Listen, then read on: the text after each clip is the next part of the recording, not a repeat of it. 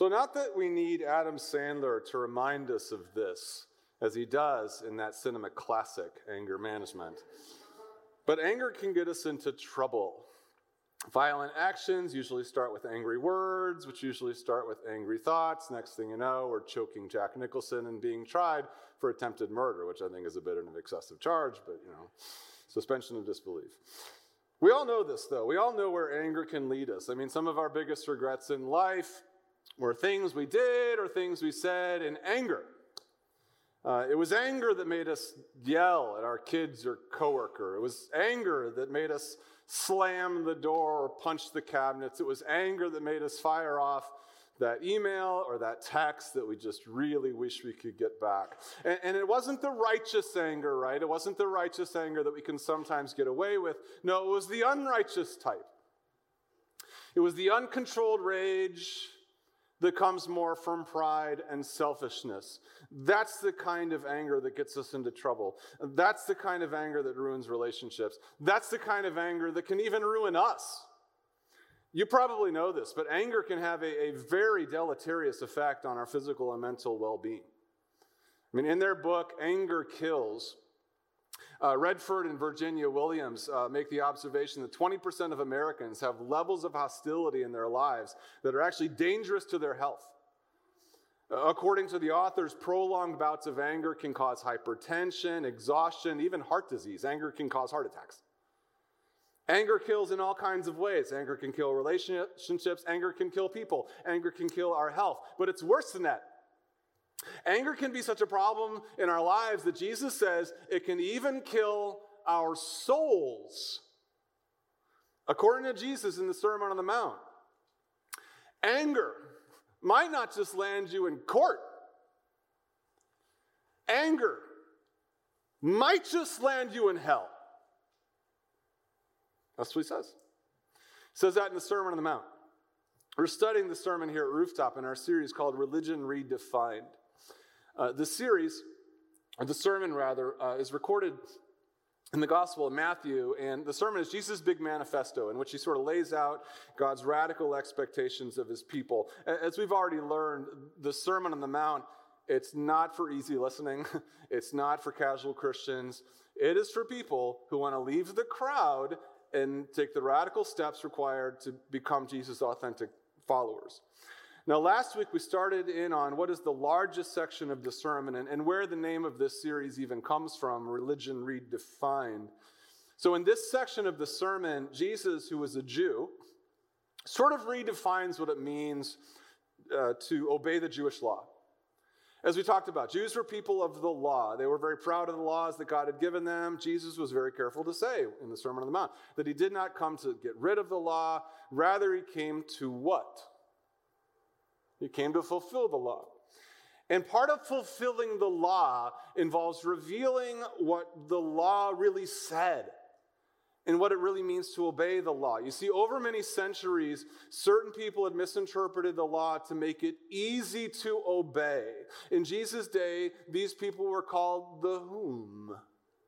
They were called the Pharisees. And in this section of the sermon, Jesus challenges this Pharisaic interpretation of the law, and he clarifies what the law was intended to reveal about God and how it was intended to be obeyed.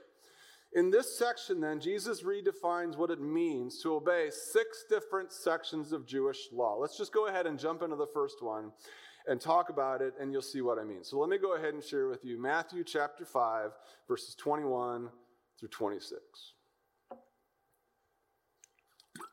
You have heard that it was said to the people long ago, do not murder, and that anyone who murders is subject to judgment. But I tell you that anyone who is angry with his brother is subject to judgment. Again, anyone who says to his brother, Raka, we'll talk about that. Anyone who says to his brother, Raka, is answerable to the Sanhedrin. But I tell you that anyone who says, you fool, is in danger of the fires of hell. So, if you're offering a gift at the altar, and there remember that your brother has something against you, leave your gift at the altar. First go and be reconciled to your brother. Then come and offer your gift. Settle matters quickly with your adversary who is taking you to court. Do it. Do it while you are still with him on the way. Or he may hand you over to the judge. Judge may hand you over to the officer. You may be thrown into prison. And I tell you, you will not get out until you have paid the last penny. Now here in Matthew 5, 21 through 26, we see the pattern for what we're going to see in the next 5 sections of the sermon. We see here 3 different parts to what Jesus is saying. First, Jesus quotes the existing law. The existing law as it was misinterpreted by the Pharisees. So this is what the people had heard. This is how they had been taught to obey the law. What is the existing law in this instance? Well, it's simple. You have heard that it was said to the people long ago, do not murder, and that anyone who murders will be subject to judgment. That was the existing law. Don't murder or you're going to be judged.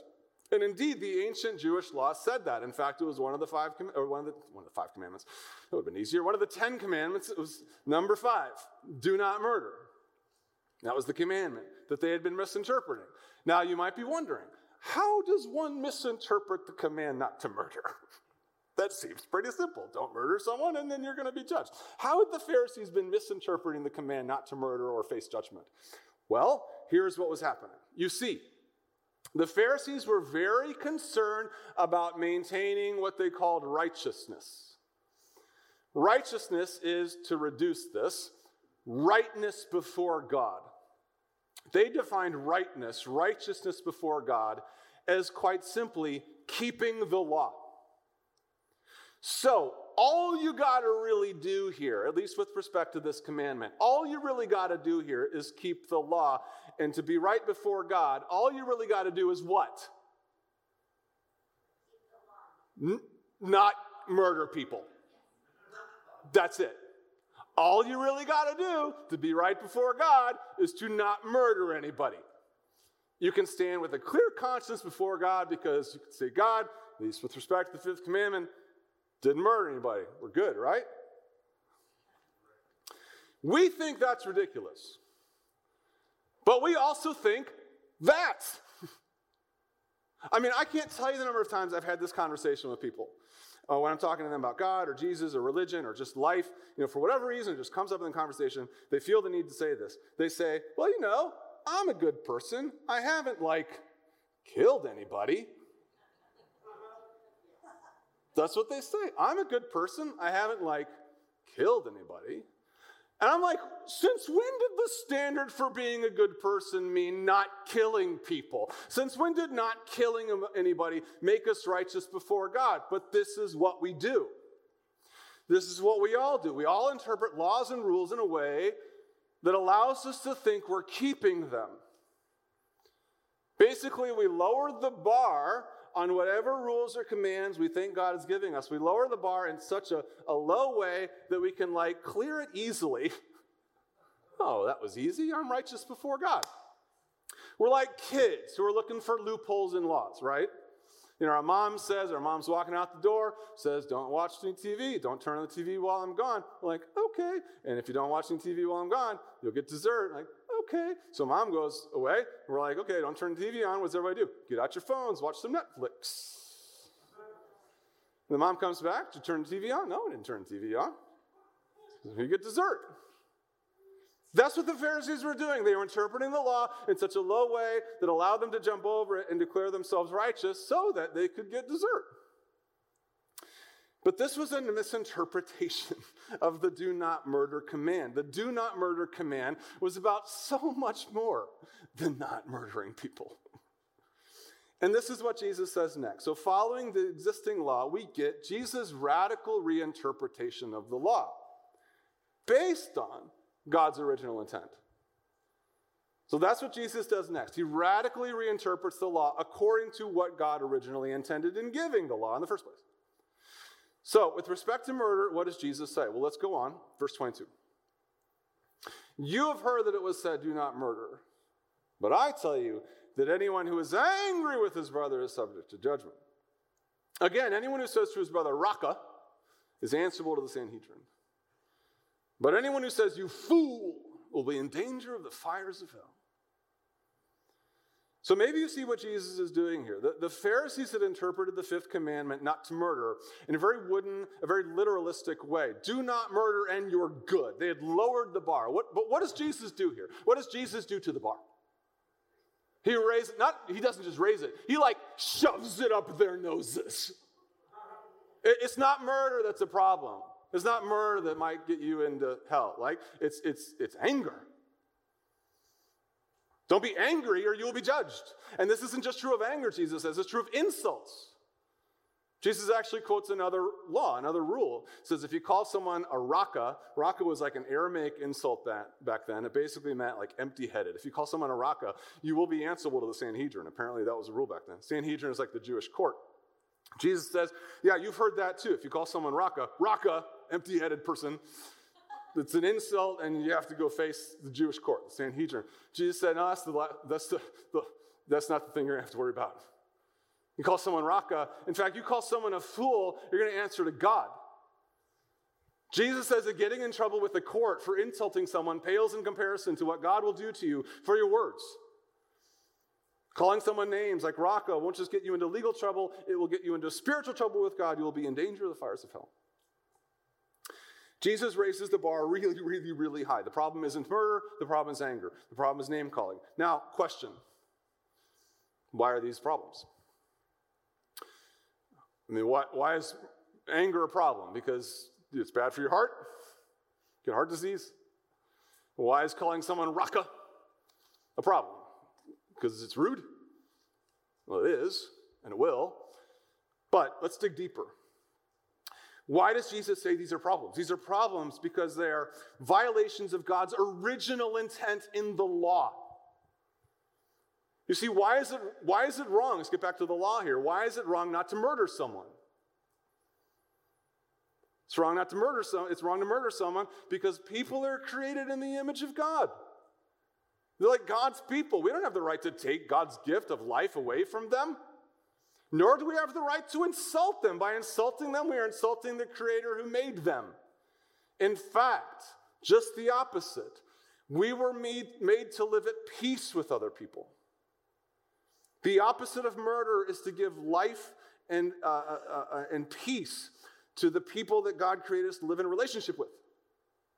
That's God's vision for human relationships, and it's embedded in the law. The problem with anger and name-calling is that it moves us away from how God created us to live in peaceful relationships with our brothers and sisters. That's why murder is wrong. That's why anger is wrong. That's why name-calling can be wrong too, because it moves us away from God's original design for us.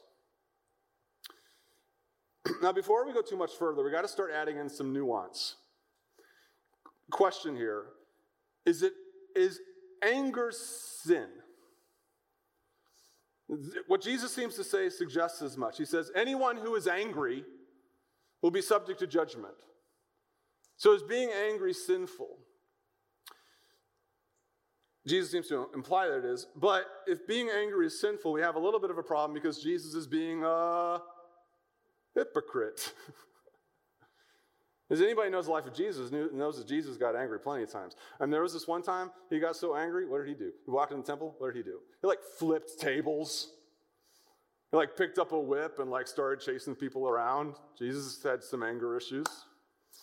In fact, not only did Jesus occasionally get angry, what else did he do that might be in contradiction to what he teaches us to do? He called people names.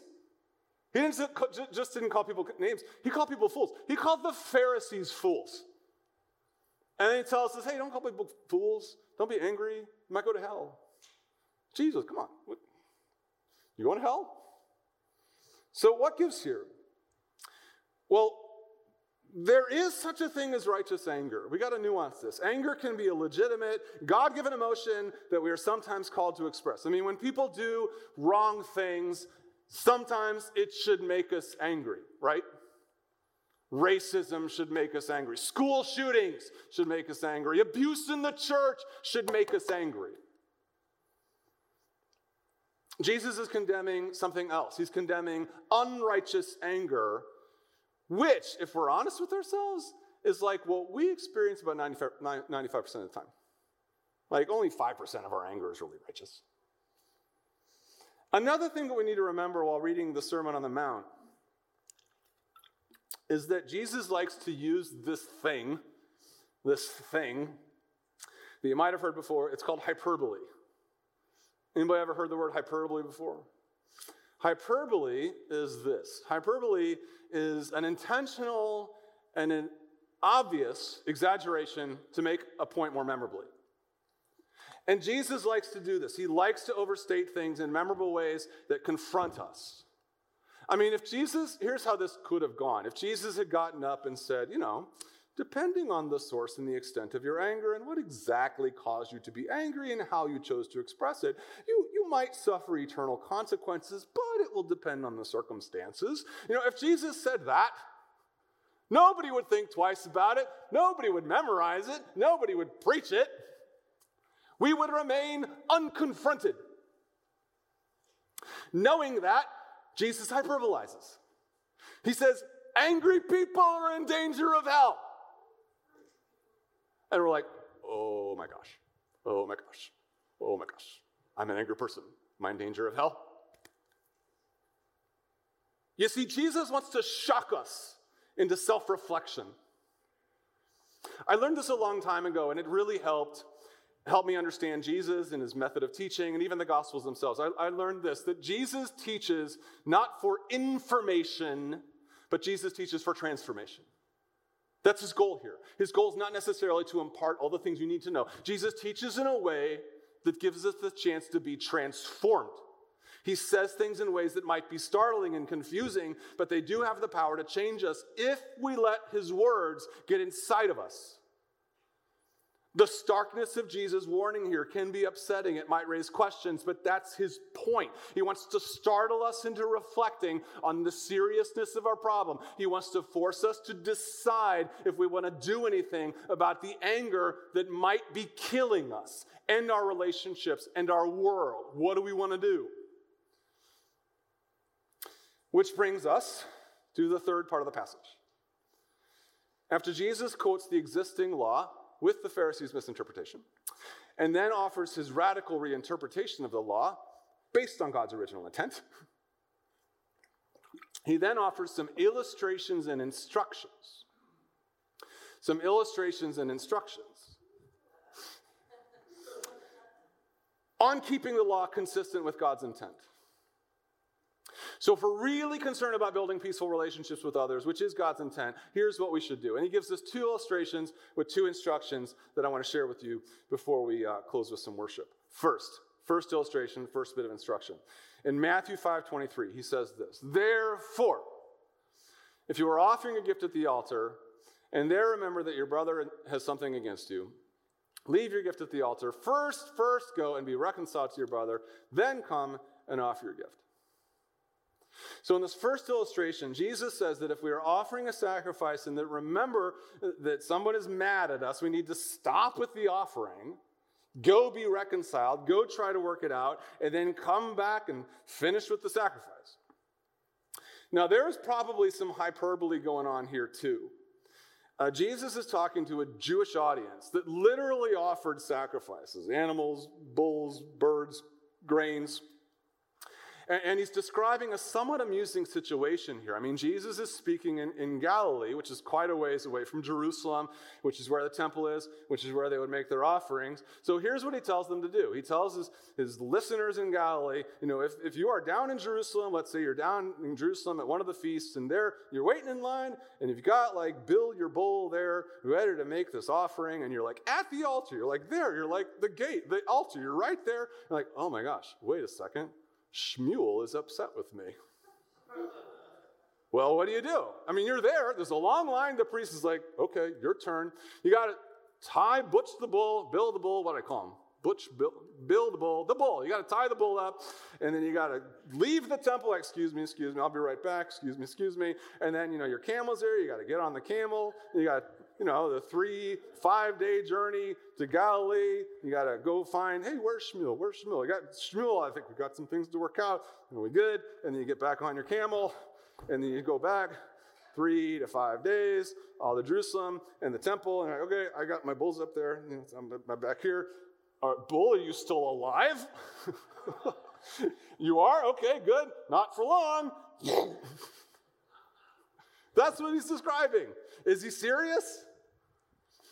Probably this is a bit of a hyperbole. It's an amusing situation. Certainly for us, thankfully we don't sacrifice bulls anymore. But there is a point here. He's teaching us a lesson. What's the lesson? The lesson is that we need to reprioritize reconciliation in radical ways.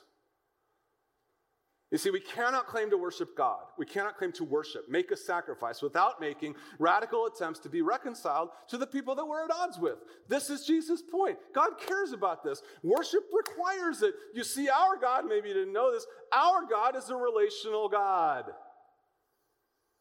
We don't just worship one God, we worship one God in three persons, Father, Son, and Spirit, and they are at perfect peace with each other. Togetherness, unity, peace, it's the very essence of God.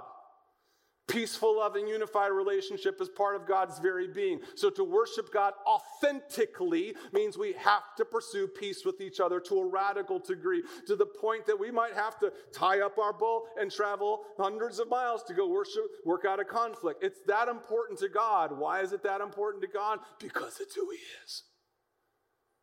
It's who he is.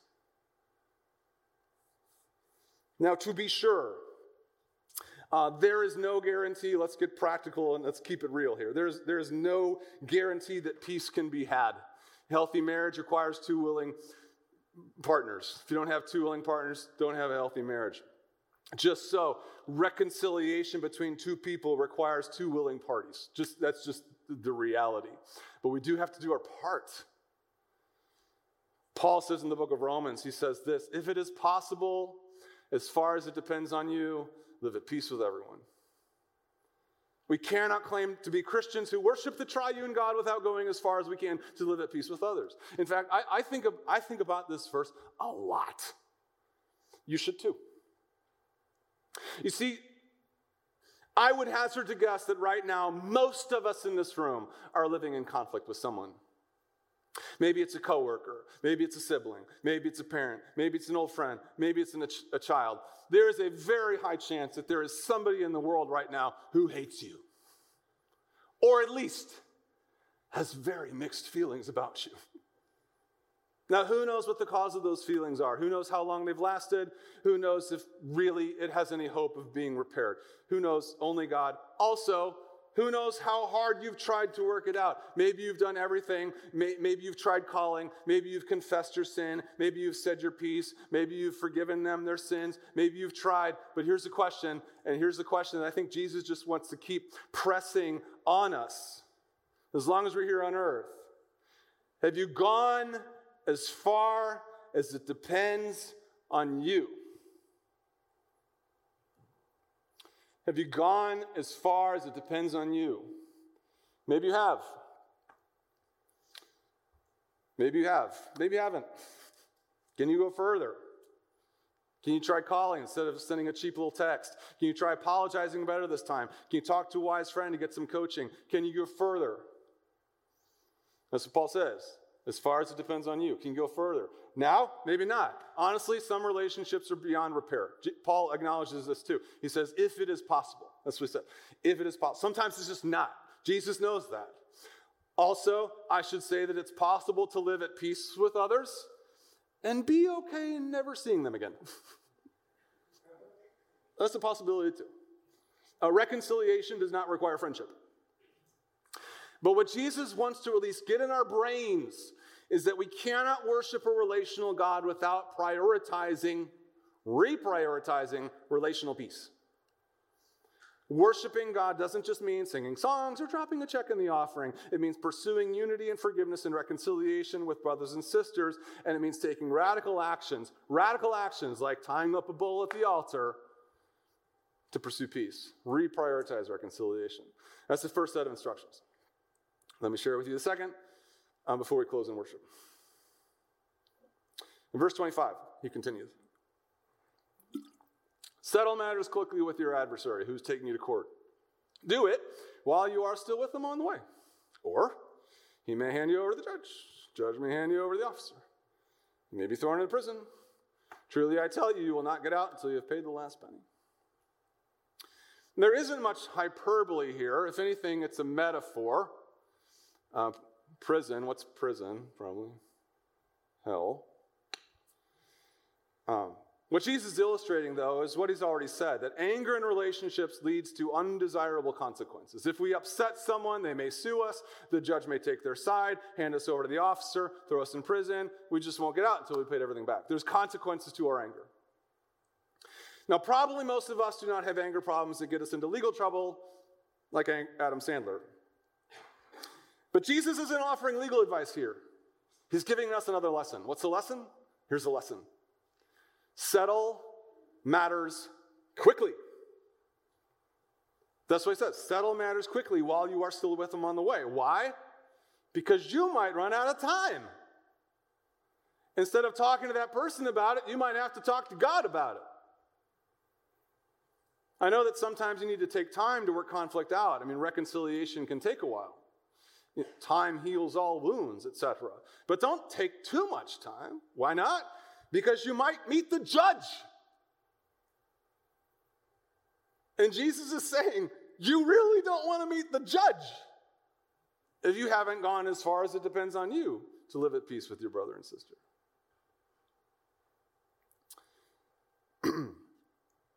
Years ago, I saw a movie, which I thought about this week as I was prepping. The movie is called The Straight Story. And it's based on a true story. It's one of these quiet, understated films that like critics loved and people didn't go to see. But it's a true story. And it's about this guy named Alvin Straight. So Alvin Straight, he's this old man living in Iowa whose health is failing him. He uses 2 canes to get around, and he can't see because his vision's really bad, so he can't drive. And his brother, Lyle, lives in Wisconsin. So he lives in Iowa, and his brother lives in Lyle, and he gets a phone call. Alvin gets a phone call from Lyle's daughter that Lyle had a stroke, isn't doing so great. So Alvin and Lyle actually had a fallen out many years ago. Alvin realizes that time is running out, like tick, tick, tick, tick. Time is running out to go patch things up with his brother, so he decides to go visit him.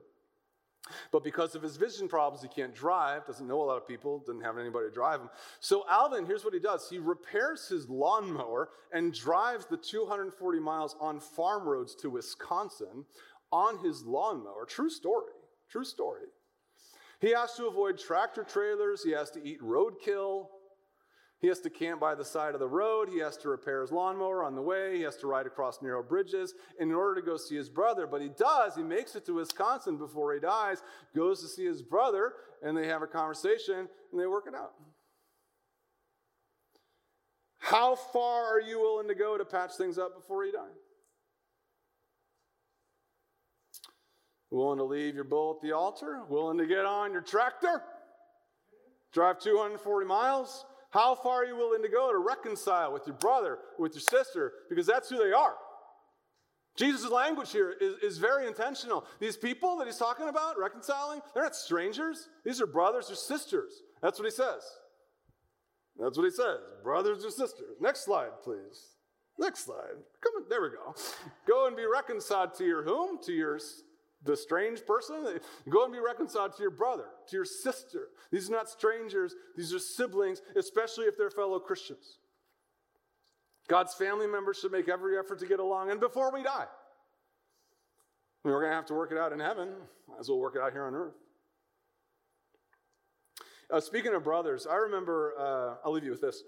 I remember an argument that I was having with one of my brothers years ago. I have 2 younger brothers and an older sister. And we're all followers of Jesus, but even with that, we get into little sibling spats. And my brother and I got into one, and it happened on vacation many years ago in the Ozarks. Conflict on vacation, always lovely. The incident happened, though, it happened early in the week, and it just made the week cold. And we tried avoiding it for a day or two, but I knew it just needed to sort it out. I knew that it was probably I got to take the initiative here. I could feel the Holy Spirit like, sort it out, sort it out, sort it out, sort it out. But I couldn't pull the trigger. I just don't know why I couldn't pull the trigger. Over the years as a pastor, I've grown pretty good at confronting conflict. I mean, you just have to. But family conflict's different. You know what I'm saying? So I kept, the Spirit was just there, sort it out, but I just didn't. Finally, towards the end of the week, I could tell God was like forcing the issue. I was golfing with my brother and with my cousins, and we went to the golf course, and we were all kind of getting our carts ready, and there was like one cart left. It was just my brother and I. And I'm like, okay, I guess we're in the same cart.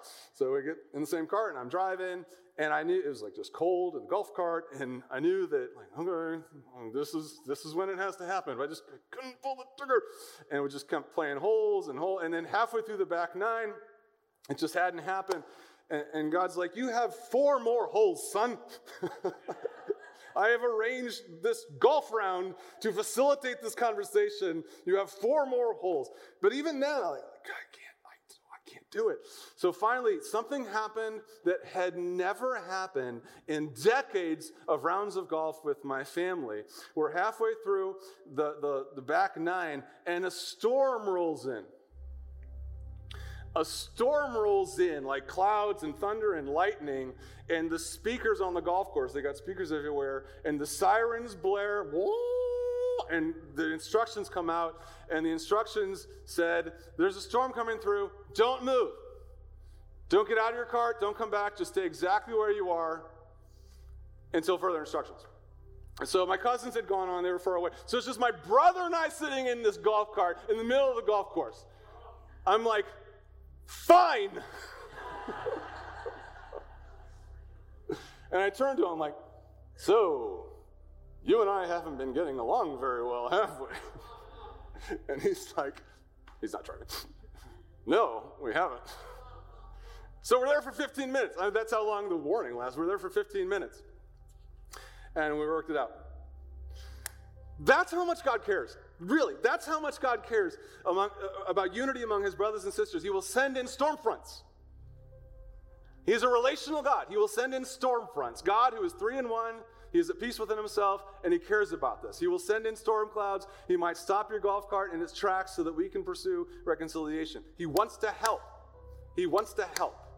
He wants to help us live at peace and reconciliation with each other so that we can know the joy of living in relationship, peaceful relationship with one another. I mean, he knows that joy, right? He knows that, and he wants us to experience it, but it just takes the work.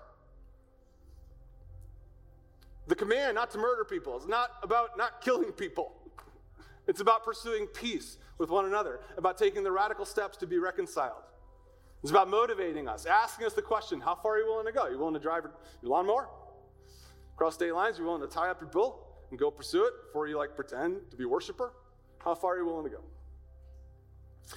That's Jesus' lesson for us this morning. Reprioritize reconciliation to a radical degree. Do it quickly. You don't have forever. Storms are coming in.